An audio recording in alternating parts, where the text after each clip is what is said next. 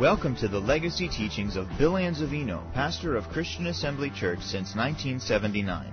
Though these teachings are decades old, we invite you to get out your Bible, take notes, and get ready to receive the uncompromised teaching of God's Word. For more information about Christian Assembly Church, please visit us online at cafamily.net. Our Father, as we approach your Word, we do so with reverence and humility. We thank you for the privilege of studying your Word together this evening. And as we do, we invite the Holy Ghost to be our teacher and guide, to enlighten us and instruct us in the way of righteousness and truth, to unveil to our hearts the deep, rich treasures of your Word, and also to quicken us accordingly. We expect to be changed by your Spirit from glory to glory. We boldly declare that we have what this Word says we have, we are what this Word says we are, and we can do what this Word says we can do. And Father, I thank you for utterance in the Holy Ghost. Think through my thoughts and speak through my lips and make my tongue as the pen of a ready writer to proclaim with boldness and accuracy the knowledge of the truth that will make us and keep us free. We'll give you all the praise, honor, and glory for all that's achieved among us. In Jesus' name, amen. Amen. Turn with me, if you would please, in your Bibles to the book of Ephesians chapter 6.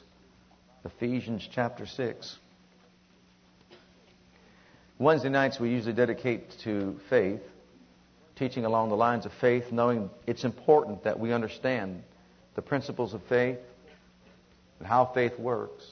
But it's equally as important to know that faith comes by hearing, and hearing by the Word of God. And so really whatever subject you teach on will bring faith. So we can still say it's faith night even though I'll teach on prayer. Besides, faith makes prayer work. How many of you know that faith makes prayer work? Prayer does not make faith work. Faith makes prayer work. You've got to believe God to have your prayers answered. In the book of Ephesians chapter 6 and verse 18, it says, praying always with all prayer and supplication in the Spirit, and watching thereunto with all perseverance and supplication for all saints. This particular verse indicates to us that there is more than one way to pray, and that there is more than one kind of prayer. Praying is important. Learning how to develop an effective prayer life is important. Someone said, learning to pray is more important than a college education. He was not belittling education. He was speaking of the importance of learning how to get your prayers answered by God, because that is more important. If you can't, you may not be around to get your education. Amen. So it's important to understand that there are different kinds of prayers. There are different ways to pray. There are different rules to prayer. And as students or disciples of Christ, we need to learn all about what the Word teaches on the subject, because that's how you acquire faith. Amen. And if you want to have an effective prayer life, then you need to know what the Word says on the subject. And this verse helps us understand there are different kinds of prayer. But there's also another verse in John's Gospel, chapter 15 and verse 7, that says something also equally as important about prayer, and that's John 15:7. If you want to look at it, you may. I'll quote it to you. Jesus speaking, saying, if ye abide in me, and my words abide in you, ye shall ask what ye will, and it shall be done unto you. Now, I'd like to have everybody really focus in on that verse, look at it very closely and intently, because Jesus is our Lord, and He is speaking here, and this is what He says. If. Everybody say if. Big word. Probably one of the biggest words in the English language. If. Right? If ye abide in me, and my words abide in you, then ye shall ask what ye will. Notice what you will. But you're asking what you will is based on, first of all, you're finding your place in Him, and His Word finding its place in you. It's not just asking what you will apart from those 2 points. It's you are truly abiding in Him. You've found your place in Him. And now His words have found their way into your heart. And not just His Word in particular, generally speaking, but His words with regard to prayer. He's talking about producing prayer fruit. And therefore, it's important to understand that His Word regarding prayer must abide within our hearts. And if my Word abides in you, then you will ask what you will, and lo and behold, it will be done unto you. I like that, don't you? I mean, everybody loves the end result, right? It will be done unto you. And remember, Jesus is the same one that said, all things are possible to him that believeth. All things. That limits us in no way. Everything is possible to the one who believes. But to become one who believes, we must have a working knowledge of the Word of God. So there are different kinds of prayer. There are different ways to pray. And according to Jesus, to be effective in producing results, the Word has to abide in us. And in particular, with regard to prayer. So let's go to the book of Matthew, if you would please, with me. Matthew chapter 5. And the best thing that we could possibly do is to do a study on prayer. Some of the things that Jesus said about prayer, some of the things that others said about prayer will help us better understand how to pray. To learn the different ways to pray, the principles to prayer, and also some other things that Jesus taught that are equally as important to our lives with regard to prayer or praying. In the book of Matthew chapter 5, beginning at verse 43, once again Jesus is speaking. He says, Ye have heard that it hath been said, Thou shalt love thy neighbor and hate thine enemy. But I say unto you, love your enemies, bless them that curse you, do good to them that hate you, and everybody say pray. Circle that or highlight that if you write in your Bible. If you don't, buy another one in the bookstore. We have a bookstore back here, and then bring it in, and then you can write in that one. You can write in ours. Amen. Write in it. Make a note of it. It will help you.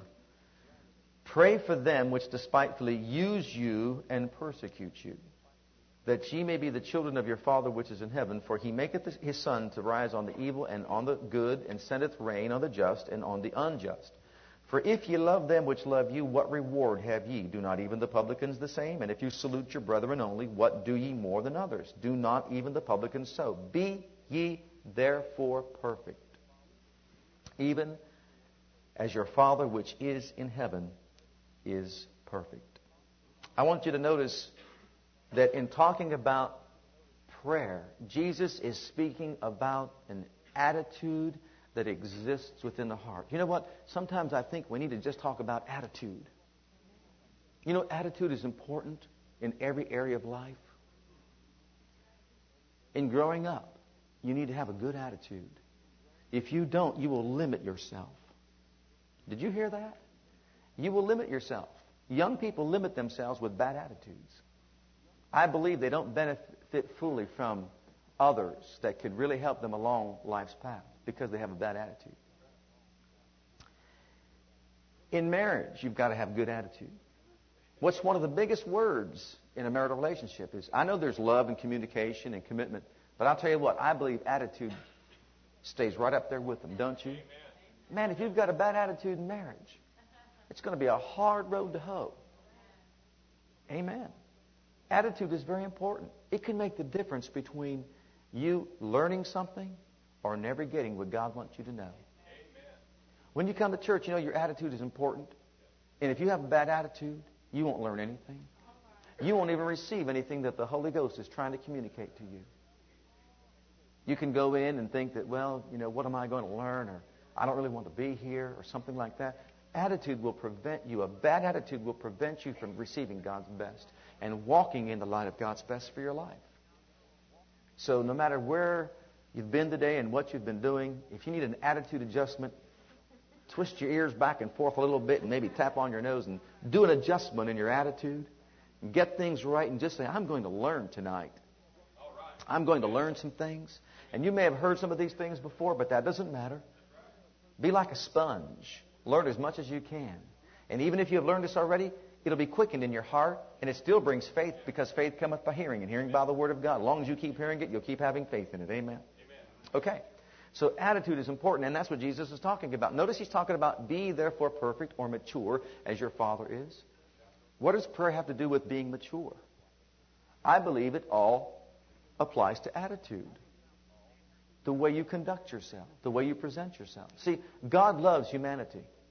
God loves all people. I know that's hard for us to imagine. Even the guy out there committing murder and doing all kinds of crazy things, God still loves that person. He doesn't love their sin, but He loves the person, doesn't He? You know, He wants us to demonstrate that same type of heart toward humanity. Notice this verse 44. But I say unto you, love your friends. No, it says what? Love your enemies. Okay? Then it says, bless them that curse you. That means speak well of those that speak evil of you. And then he goes on to say, do good to them that hate you. Now listen, since we're talking about prayer, we'll emphasize this part. And pray for them that build you up and talk nice about you. No, that's not what that says, is it? No, it says, pray for them which despitefully use you and persecute you. And if you want a better understanding of what he's saying, it means pray for those that are full of spite, scorn, malice, anger. Pray for those that even abuse you. And why is he saying this? Because of attitude. To be like your Father, you've got to have a good attitude. How many know that God has a good attitude? Oh, yeah. Amen. It's not that God's praying for His enemies. He's telling us to pray for our enemies to demonstrate the same type of attitude that God has. In other words, God overlooks the sin of His enemies. Why? With the intention of reaching His enemies' hearts. Aren't you glad that He looked the other way when He was looking at your sin? And says, I see something valuable and precious. And I'm not going to stop trying to penetrate that heart in hope that that person will come to me and receive salvation. Aren't you glad that He did that for you? And that's what He's telling us to do for others. Does someone hate you? Is someone persecuting you? Is someone abusing you, injuring you, or doing something wrong to you? Prayer is an attitude of heart that says, okay, Lord, I don't want to do this. I don't even feel like doing this. This person is demonstrating malice and spite and anger and all these evil things. But you know what? You told me to pray. So I'm going to maintain a good attitude. I'm going to demonstrate a mature attitude because you want me to be perfect, which means mature, just like you are. So I will pray for those that do what? Despitefully use me. And then look at the latter part of the verse. And persecute you. Persecute means to pursue in a manner to injure. To pursue in a manner to injure you. To afflict you. To harass you. To cause suffering to come into your life. How many of you want to pray for someone like that? Now, beloved, when it comes to prayer, we need to know everything that God said about prayer. Right? And this is something He said about prayer. We are to pray specifically for people that harass us. I know your flesh doesn't want to do it, does it? You're thinking about somebody right now, aren't you? You're saying, that rascal, God wants me to pray for that rascal, that person that has tried to purposely harass me and injure me and abuse me, and God wants me to pray for that person? May I say this to you? Even if it doesn't benefit the person, it will benefit you. Don't be concerned about their growth and development. Be concerned about yours. Now, we've all been persecuted. Probably by the best. I know people have set out to persecute me. On purpose. I know that. But it doesn't bother me. And I've had people even say to me, why do you take that? And why do you refuse to respond to that? Well, to be frank about it, that's the problem they have. I don't have a problem with it. If they're speaking malice, if they're trying to injure me, if they're persecuting me, harassing me, or trying to defame, my character and all that, that's their problem, not mine. All I've got to do is just love God and love humanity, and God will show mercy to me. But if I try to defend myself and go after them, I'll be just like them. So I might as well just ignore it and go on with God. And by the way, Father, that person trying to persecute me and defame my character and all that, I uphold them before you in the name of Jesus. And I see a person that's really probably valuable and precious on the inside. So I'm asking that you send a laborer across their path to tell them about Jesus. Because really, if they knew Jesus, they wouldn't be doing that to me. And if they are a child of God, then you know what I would say? Open up their eyes, Father, to what Christian life is all about. Because brother should love brother and not persecute each other. We should walk in love toward each other. Forgive each other. Be tender-hearted toward each other, the Bible said. So, Father, open up their eyes to what truth really is. Amen. And so in this particular verse, Jesus is pointing out the need for us, every one of us, as a child of God, to pray for our enemies. Pray for those that are purposely trying to injure us. First of all, number one, so that they would be touched by God. And you want them to be touched by God. But secondly, also because you need to do it for your own good. The enemy will use a bad attitude against yourself, against you. And it will do you more harm to try to get revenge than good. And so Jesus wants us to know that it's important, equally as important, to pray for our enemies and persecutors and abusers as it is for those that love us. Can you say amen? If you can't, say, oh my. Look at Matthew chapter 6, if you would, please. And verse 5. And when thou prayest. Notice once again, Jesus is talking about prayer.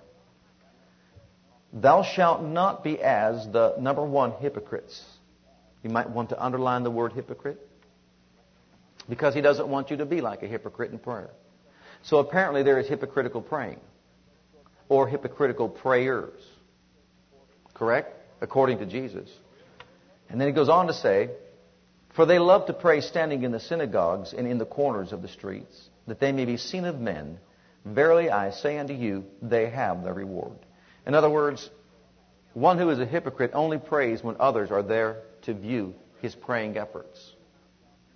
He is only positioning himself to be seen of men so that he can have the accolades of men. And Jesus, once again, is talking about what? An attitude. An attitude. Don't be that way. Don't be hypocritical. Don't come off as being so spiritual and pious and a person of prayer when all you're doing is from your heart trying to be seen of men. Now you have to remember they had praying walls where people stood outside of the city and they're right there where everybody could see them, and they would just stand there and just, pound their heads against the wall and doing all that. And that's fine. But what's on the inside of their hearts is what Jesus is trying to expose. The hypocrite is only there to be seen of men. In other words, this is a duty that I have to fulfill and perform in my life. And so I'm going to do it and show the others that I am doing it also. There's no heart in it. When I say by heart, I'm talking about something on the inside. There's no spiritual force behind it. It's just going through the motions of it to be seen of men. Jesus said that's hypocritical, and I don't want that for your life. We go on. Let's skip over verse 6 just for a moment. We'll get back to it and go to verse 7. But when you pray, use not vain repetitions. Vain repetitions means useless, unsuccessful, foolish, silly, ineffective repetitions, or repetitions that have no value. He says, don't use vain repetitions. Now listen, as the heathen do. Now he's talking about don't pray as the hypocrite. And also, secondly, don't pray as the heathen. See, heathens practice prayer. They have false gods and they have false images that they bow down to and they pray. And they think that they are going to be heard for their much speaking. Let's read on. For they think that they shall be heard for their much speaking, in verse 7. So heathens pray thinking that if they pray over and over and say the same thing over and over and over and over and over and over and over and over and over again, that somehow, some way, their gods are going to hear them. And Jesus said, don't do that. Those efforts are unsuccessful. They have no value to them. They're meaningless as far as Jesus is concerned. And he said, don't be as the heathen. You have a bookmark? If not, put your finger there.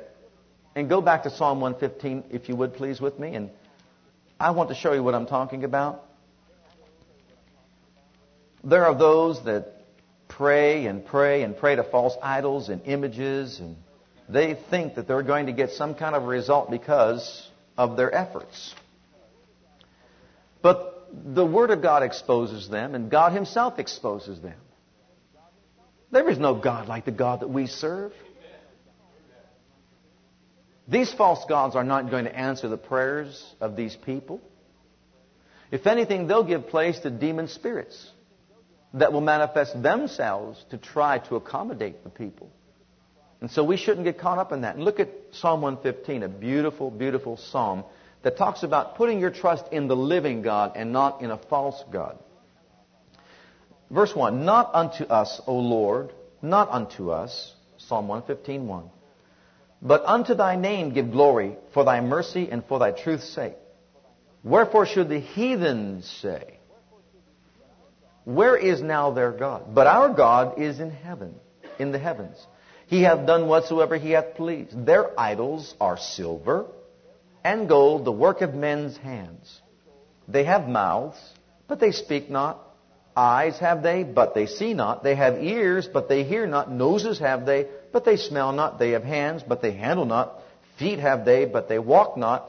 Neither speak they through their throat. They that make them are like unto them. So is every one that trusteth in them. So you can see he's talking about the heathen and his God. And how they pray repetitiously, over and over and over and over and over and over again, trying to get this image or this idol to do something for them. Their trust is in a false god. Next verse. O Israel, trust thou in the Lord. He is their help and their shield. O house of Aaron, trust in the Lord. He is their help and their shield. Ye that fear the Lord, trust in the Lord. He is their help and their shield.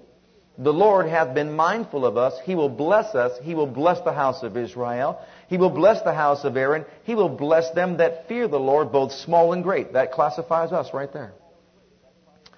The Lord shall increase you more and more, you and your children. You are blessed of the Lord, which made heaven and earth. The heaven, even the heavens, are the Lord's, but the earth hath He given to the children of men.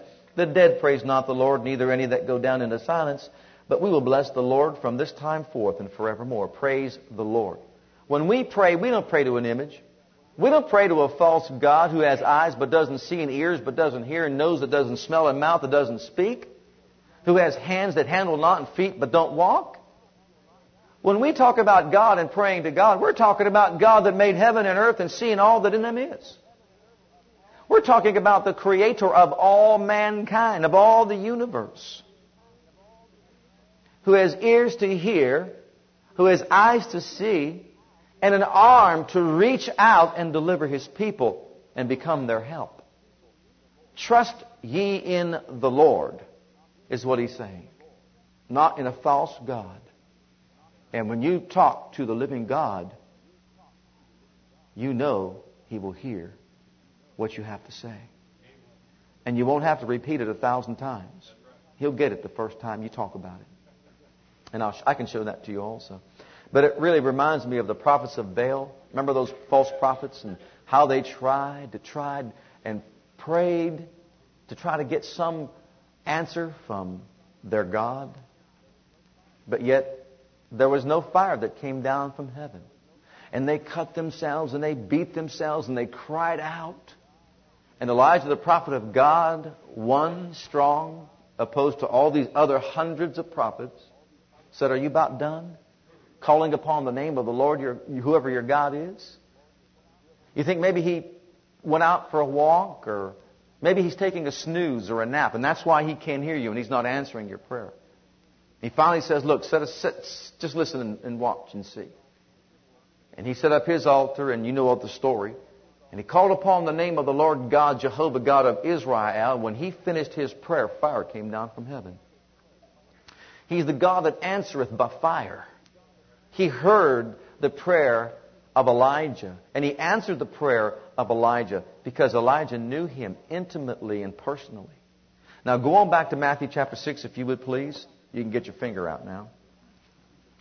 Matthew chapter 6. And let's pick it up here what Jesus said about how to pray.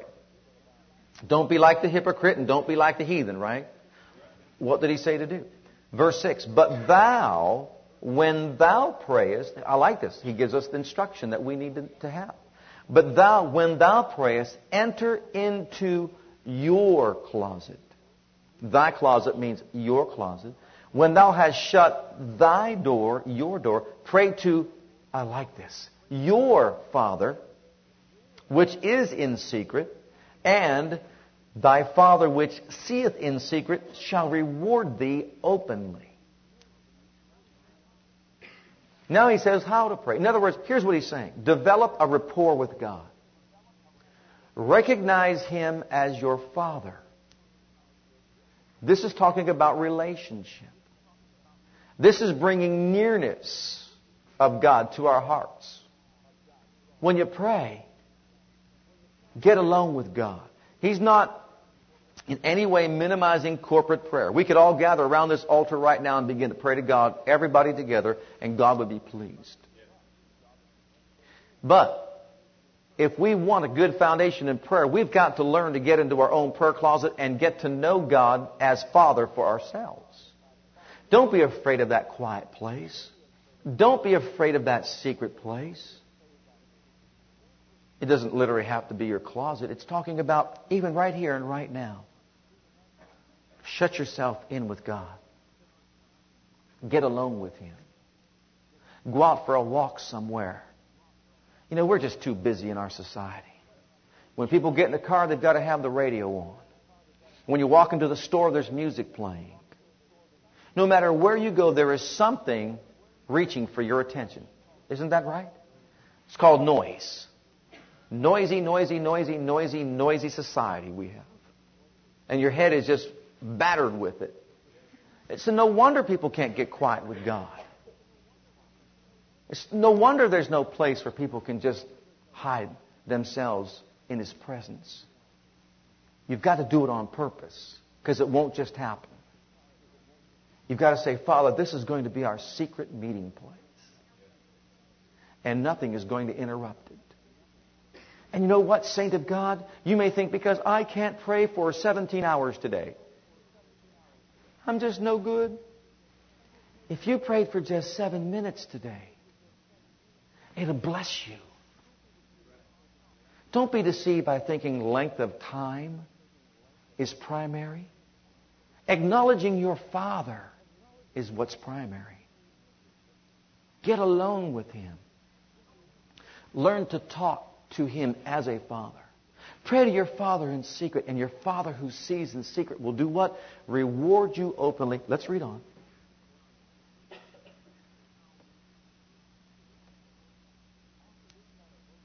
After this matter, verse 9. After this matter. Oh, verse 8, back up. Verse 8. Be not ye therefore like unto them, that's the hypocrite or the heathen, for your Father knoweth what things ye have need of. Wait a minute. You know, prayer for the most part is a formality. Do you really think you have to tell God what you have need of? He knows what you need before you ask Him. You realize that? But He still wants us to ask Him. Why? For the same reason why you want your children to ask you. He wants your attention. He wants your fellowship. He wants to have communion with you. He wants to know that you trust Him and that you know Him. He wants you to get used to going to Him to be your Father, helping you to get through life's fights. He knows what you have need of before you ask, but still He says, ask. Ask and it shall be given you. Isn't that what it says? We'll get to that one in a minute. So He says right here, I know what you have need of, but I want you to ask me for whatever it is that you need. So get used to doing that. Develop a good attitude in your life about prayer, about your relationship with your Father, about taking time to get into a secret place with Him, And then he gives us prayer principles. Prayer principles, beginning in verse 9. These are really principles to prayer, or proper praying. We could call this the model prayer. Some people have taken this prayer in New Testament times and they have used it as prayer in itself. But to be frank about it, if you'll do a study on this particular passage of Scripture, you will discover that Jesus is teaching prayer principles. He has given us a model prayer, a way to give us understanding as to how prayer addressed to God should be done. And he begins by saying in verse 9, "After this manner, therefore, pray ye." And the first thing he says is, "Our Father, which art in heaven." This is prayer that's based on relationship. They're cold-hearted today, or if he's going to turn his back on you. But when you say, Father, what does that imply? Relationship, intimacy, right? It's like you could see yourself when you were young going up to your father and saying, Daddy.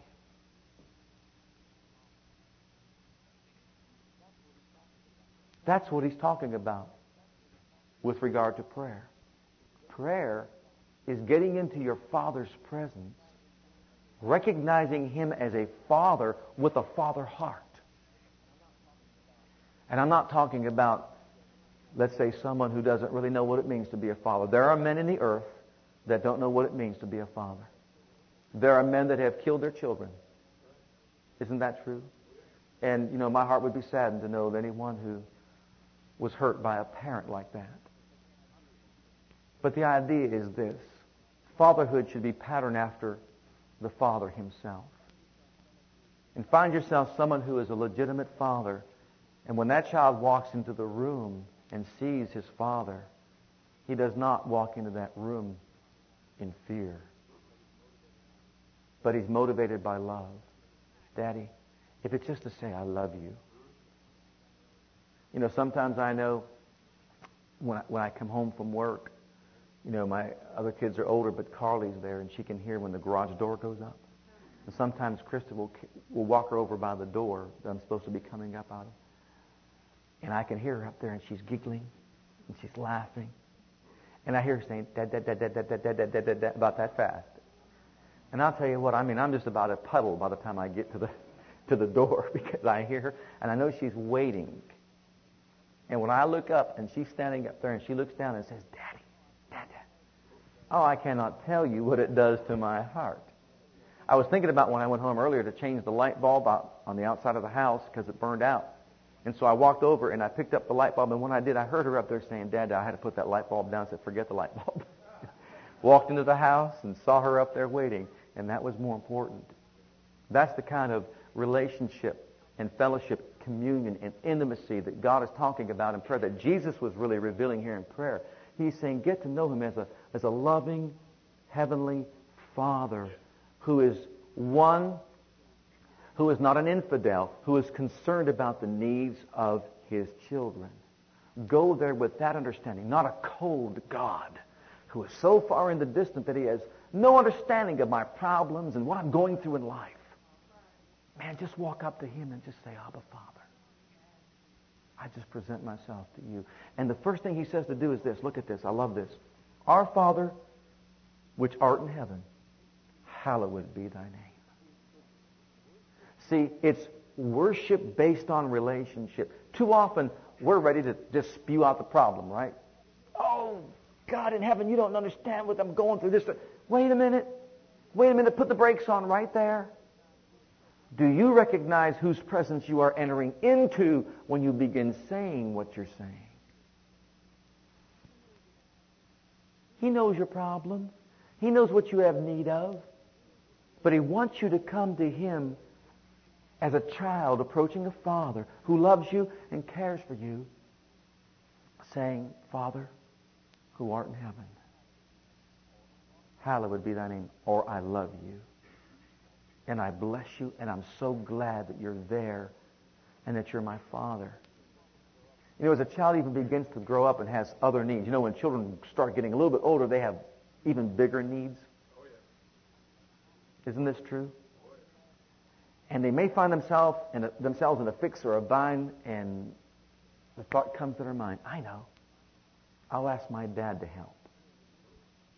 And relief comes to the heart. I'll just ask my dad to help. I know he will. That's how he wants us to approach him. I know you're there to help me. And I'm going to start off by buttering you up. Isn't that what children do? Whenever I hear one of mine coming up to me and saying, Daddy, I love you. Recently I heard, you're the best dad in all the world. I start looking around about that time. Have I told you how much I appreciate you? By that time it's how much? What do you want? What are you asking for? But the damage is already done. They've already pierced your heart. That's how the Father wants us to approach Him. Get this finger working again. Put your finger there. Go to Acts chapter 4. Acts chapter 4. Our Father which art in heaven, hallowed be thy name. In other words, begin to butter him up. Just begin to approach him, acknowledging him as a Father, as the creator of the universe. You see, beloved, if you're not used to doing this, then when problems arise, you'll just go into his presence with the problem rather than with the worship and the praise. Your motivation to enter his presence will be based on a difficulty rather than love and intimacy. Boy, that needs an attitude adjustment, doesn't it? Okay, now watch this in Acts chapter 4 and verse 23. Peter and John were persecuted for getting a man healed who had never walked. Taken into question, they were threatened to stop doing what they were doing. And in verse 23, being let go, they went to their own company, reported all that the chief priests and elders had said unto them. And when they heard that, listen to this, they lifted up their voice to God with one accord and said, Lord, thou art God. Do you know what peace that brings to the heart? Aren't you glad that when you say, Father, you are God, that you're not going to an empty idol that has ears that don't hear and eyes that don't see and hands that don't reach out? You're going to Father. Father God, who made heaven and earth and sea. That's what they did. Look at what they did here. Lord, thou art God that made the heavens and the earth and all that in them is. Now that right there, as far as I'm concerned, represents the credentials needed. If I'm going to somebody to answer my prayer, I want him to be qualified. If he made heaven and earth and all that in them is, he's qualified. Wow. If I could just buddy up to him, if I could just really get to know him, can you imagine that? As a father who has the equipment, the ability, the resources to help me. Wow. And he's on my side. The Bible says, if God be for us, who could be against you? Okay. And so here is how they prayed. And you know, they really didn't even get to the problem until way down, verse 29. And now, Lord, behold their threatenings. That was it. That was it. I mean, they were threatened. Their lives were threatened. They were told if they preach or teach, they'll probably be beheaded. Stop doing it. I mean, that might carry some weight with some people. We don't live in those times, in those days. But can you imagine that? You preach or teach about this Jesus again, or in his name, we'll have you beheaded. And so what did they do? Lord, thou art God, you made heaven and earth and sea and all that in them is, who by the mouth of thy servant David said, why did the heathen rage and the people imagine vain things? And he goes on to talk about some of those things. Then he said, now, Lord, behold their threatenings. That's all about the problem they talked about. Then he said, now grant unto thy servants. This is what they wanted. Boldness, we may preach your word. By stretching forth your hand to heal, and that signs and wonders would be wrought by the name of the Holy Child Jesus. In other words, we don't want to back off of it. We want to do more of it. Amen. That was their request. And the place was shaken when they were assembled together in the next verse. And they all were filled with the Holy Ghost and spake the word of God with boldness. But do you see how they approached God? Not out of fear. Not as if He was way out there in the distance and He was nowhere to be found to help them. They began to worship Him as the living God. And it reminded themselves. You know, God doesn't have to be reminded He made the heaven and the earth and the sea. And all that in them. I think He knows that. But who did it benefit? Them. When I worship God and say, Father, You made heaven and earth and sea, it makes my problem be about this big. Can you see that? My problem is way down here. It's the molehill, not the mountain. God, my Father, You made heaven, earth, and sea, and all that in them is. My goodness, You're so great. And you get so lost and so caught up in all that the problem diminishes, He increases. Go on back now. Give your finger a rest again. Matthew chapter 6. So pray, Our Father who art in heaven, hallowed be Thy name. And worship Him like they did and bless Him. And then he goes on to talk about another principle in prayer. Thy kingdom come, verse 10. Thy will be done in earth as it is in heaven. He is saying that we need to pray the will of God to be done in earth as it is in heaven until His kingdom comes. There's a twofold meaning to this, I believe. This is my belief. A twofold meaning to the kingdom of God's arrival in the earth. Number one, until the kingdom of God arrives literally on earth, we are to pray that God's will be done. And that tells me that God's will is not being done. Babies dying every day is not God's will being done. Murders taking place every day is not God's will being done. Car wrecks, plane wrecks, train wrecks, bombings, and tragedies is not God's will being done in earth as it is in heaven. Can you say amen? And so while we're on earth, until His kingdom arrives, and how many of you know that when the literal kingdom of God is set up on the earth, the Prince of Peace will reign as King of Kings and Lord of Lords, and there won't be any problems. But until that kingdom comes, we're to pray that God's will be done on earth as it is in heaven. And all is well in heaven. The second part to this is this. The kingdom of God has already come in our hearts.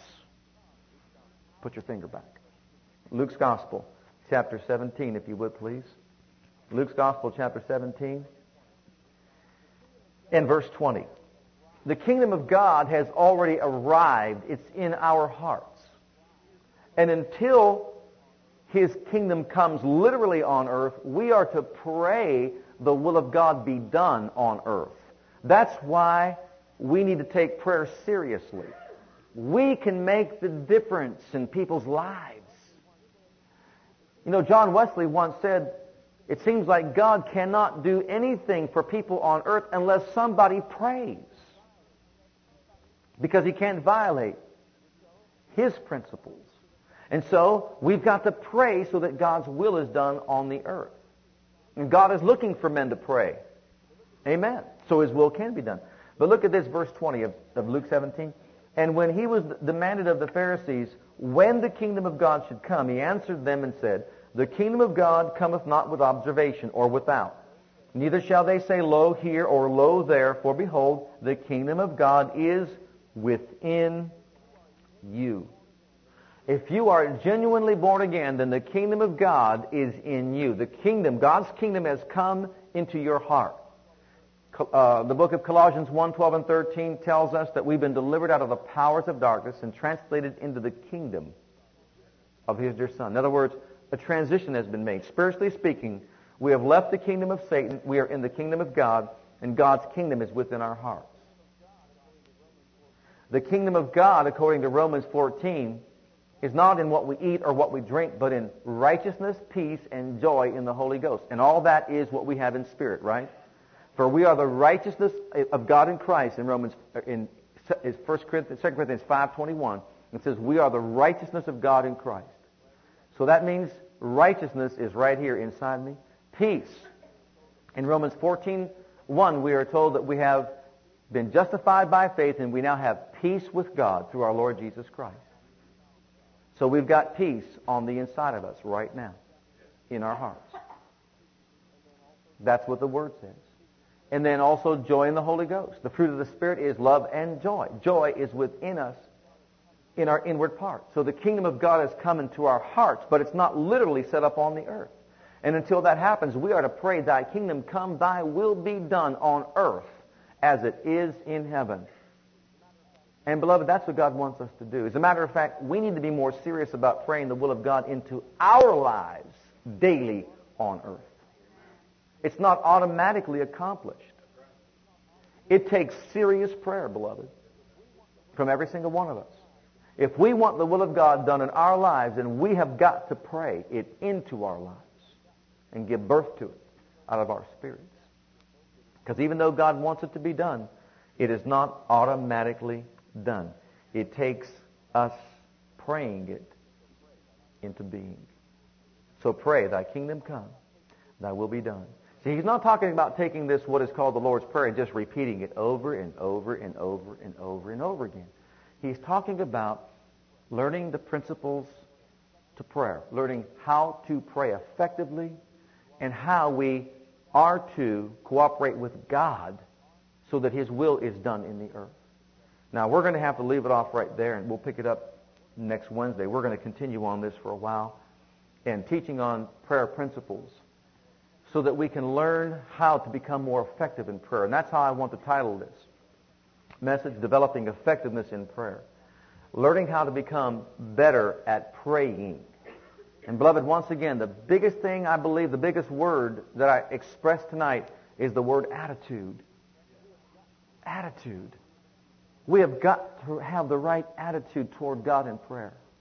We have got to have the right attitude toward people that persecute us.